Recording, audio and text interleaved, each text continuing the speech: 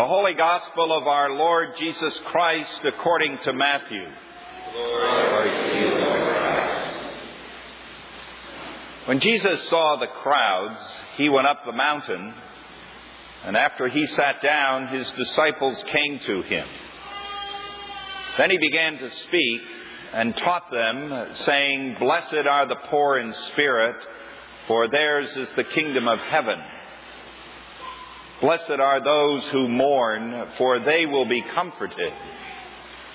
Blessed are the meek, for they will inherit the earth.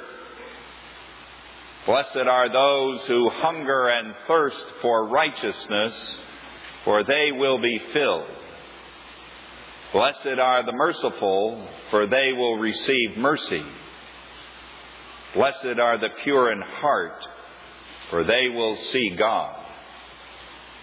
Blessed are the peacemakers, for they will be called children of God. Blessed are those who are persecuted for righteousness' sake, for theirs is the kingdom of heaven. Blessed are you when people revile you and persecute you, and utter all kinds of evil against you falsely on my account.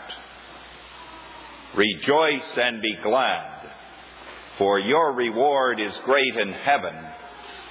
For in the same way they persecuted the prophets who were before you." The Gospel of the Lord. Praise to you, Lord Christ. Gracious God, may your word only be spoken, and may your word only be heard. In the name of Jesus Christ, the living word. Amen.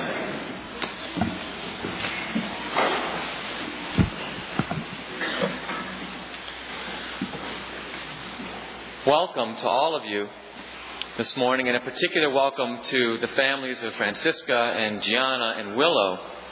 It is a joy to welcome 3 new Christians into the body of Christ this morning. Francisca and Gianna and Willow and their families and friends and all of us here this morning will take part in the sacrament of baptism, which initiates souls into the body of Christ, the Church. We will stand together to support these persons as they begin the strenuous but joyful life of Christian discipleship.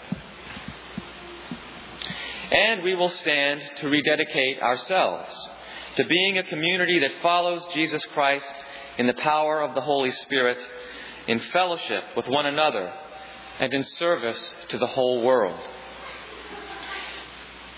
It is fitting that we do this on All Saints' Day, or All Saints' Sunday, I should say. All Saints' Day was Wednesday, but it's fitting that we do it today. On All Saints' Sunday, we're particularly mindful of those whose earthly lives have ended, but who continue to inspire us through memory. Some would say, and I am one who would say, that these whose earthly lives have ended continue to inspire us through their real spiritual presence. One cannot be Christians without community. And in our tradition, community spans past, present, and future. We call it the communion of saints. Now, although this is a joyful occasion, I'm going to begin on a somber note, but hopefully you will see why. You may recall the nightmare that took place about a month ago in Nickel Mine, Pennsylvania. A gunman took the lives of 5 young Amish girls and wounded 5 others before taking his own life. The tragedy was widely covered by the media. You don't need to be reminded of that. I happened to read myself, though, a couple of especially meaningful interpretations of what happened. One in particular by a woman named Joan Chittister, writing in the National Catholic Reporter. In her view, it wasn't the violence suffered by the Amish community that surprised people. It wasn't the murder, it wasn't the violence. After all, our media are full of barbarian violence day after day. Violence that is international, that is national, that is personal. No, in her view, it was none of that was shocking. What was shocking was the forgiveness. It was the lack of recrimination. It was the extension of mercy. It was the lack of vindictiveness. It was the forgiveness that was shocking to us. How do the Amish do that? Do not think evil of this man, the Amish grandfather told his children at the mouth of one of the little girl's graves. Do not leave this area. Stay in your home here, the Amish delegation told the family of the assassin.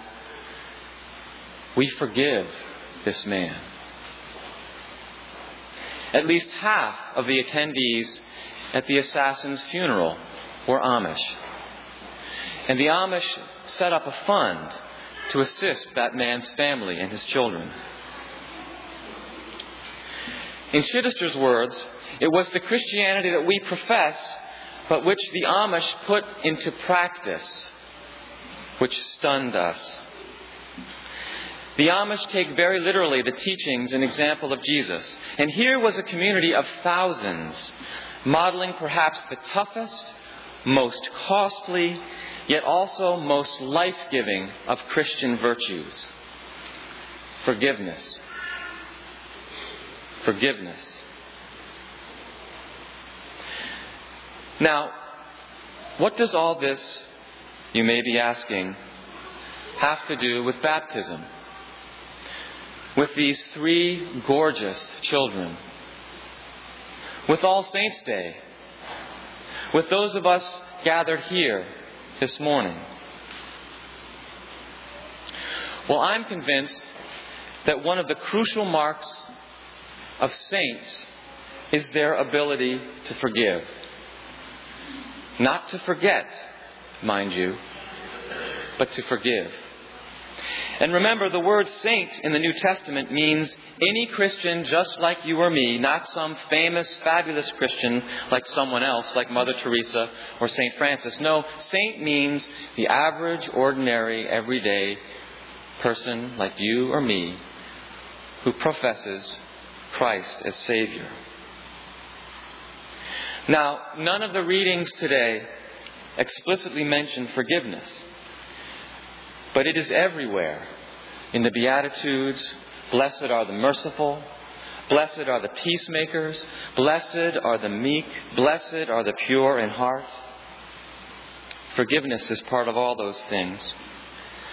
And forgiveness, of course, is one of the key requests that we ask of God in the Lord's Prayer. And we say the Lord's Prayer every Sunday together. Hopefully we say it at other times during the week, but every Sunday in this place we say it together. In reflecting on the Amish practice of forgiveness, it becomes clear that it is impossible to learn and practice forgiveness as an individual. It's too hard. One needs to be in a culture, a community where it is everywhere practiced and reinforced.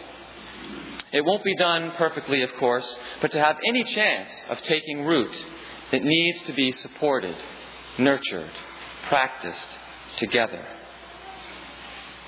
Indeed, the life of Christian sainthood, which is to say the life that is expected of all of us, ordinary people, who say that we follow the teachings and person of Jesus Christ, this Christian life of sainthood cannot be lived alone. We need the support and guidance of the Holy Spirit as she works her way through the members of the community of the communion of saints. And as we reflect on this story, I'm reminded of the power of children for courageous, moral Christian action. It is said that one of the Amish children, a 13-year-old girl, begged the gunman to take her life and to spare the other ones. Children offer us numerous chances every day to reflect on and practice forgiveness. Those of us who have regular contact with children can be reminded of this. I think that's one of the reasons that Jesus uses children as examples for the disciples in the gospel accounts. In my experience so far, children are remarkably willing to forgive to forgive us, to forgive people. They're remarkably willing to forgive if we ask them.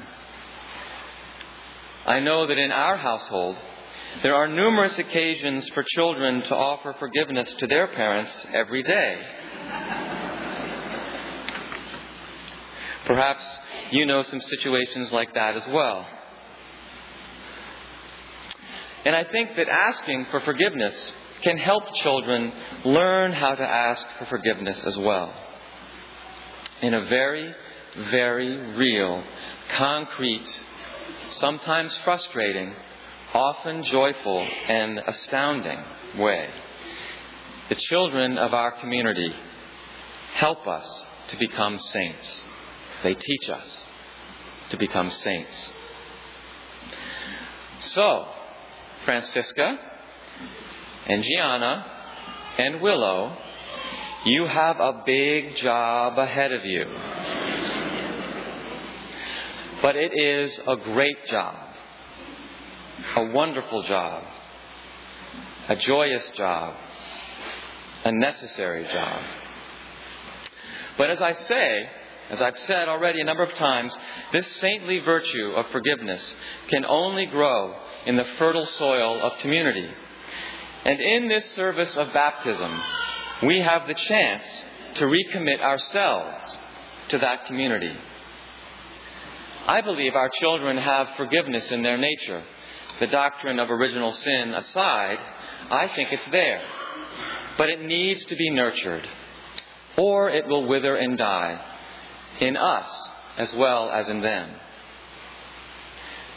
The promises that the parents and godparents make on behalf of these children today, of Gianna and Willow and Francisca, these promises are stark. They acknowledge the reality of evil, but they also proclaim and acknowledge the reality of the saving power of God. But they are hard promises. They need our help. We promise to give it. God help us all. Only in community do we become strong enough to live the rich and strenuous life that God promises us in Jesus Christ. Only in community can we do this. May God help us to rise to that occasion, to the joy and the wonder of that life together in Christ. Amen.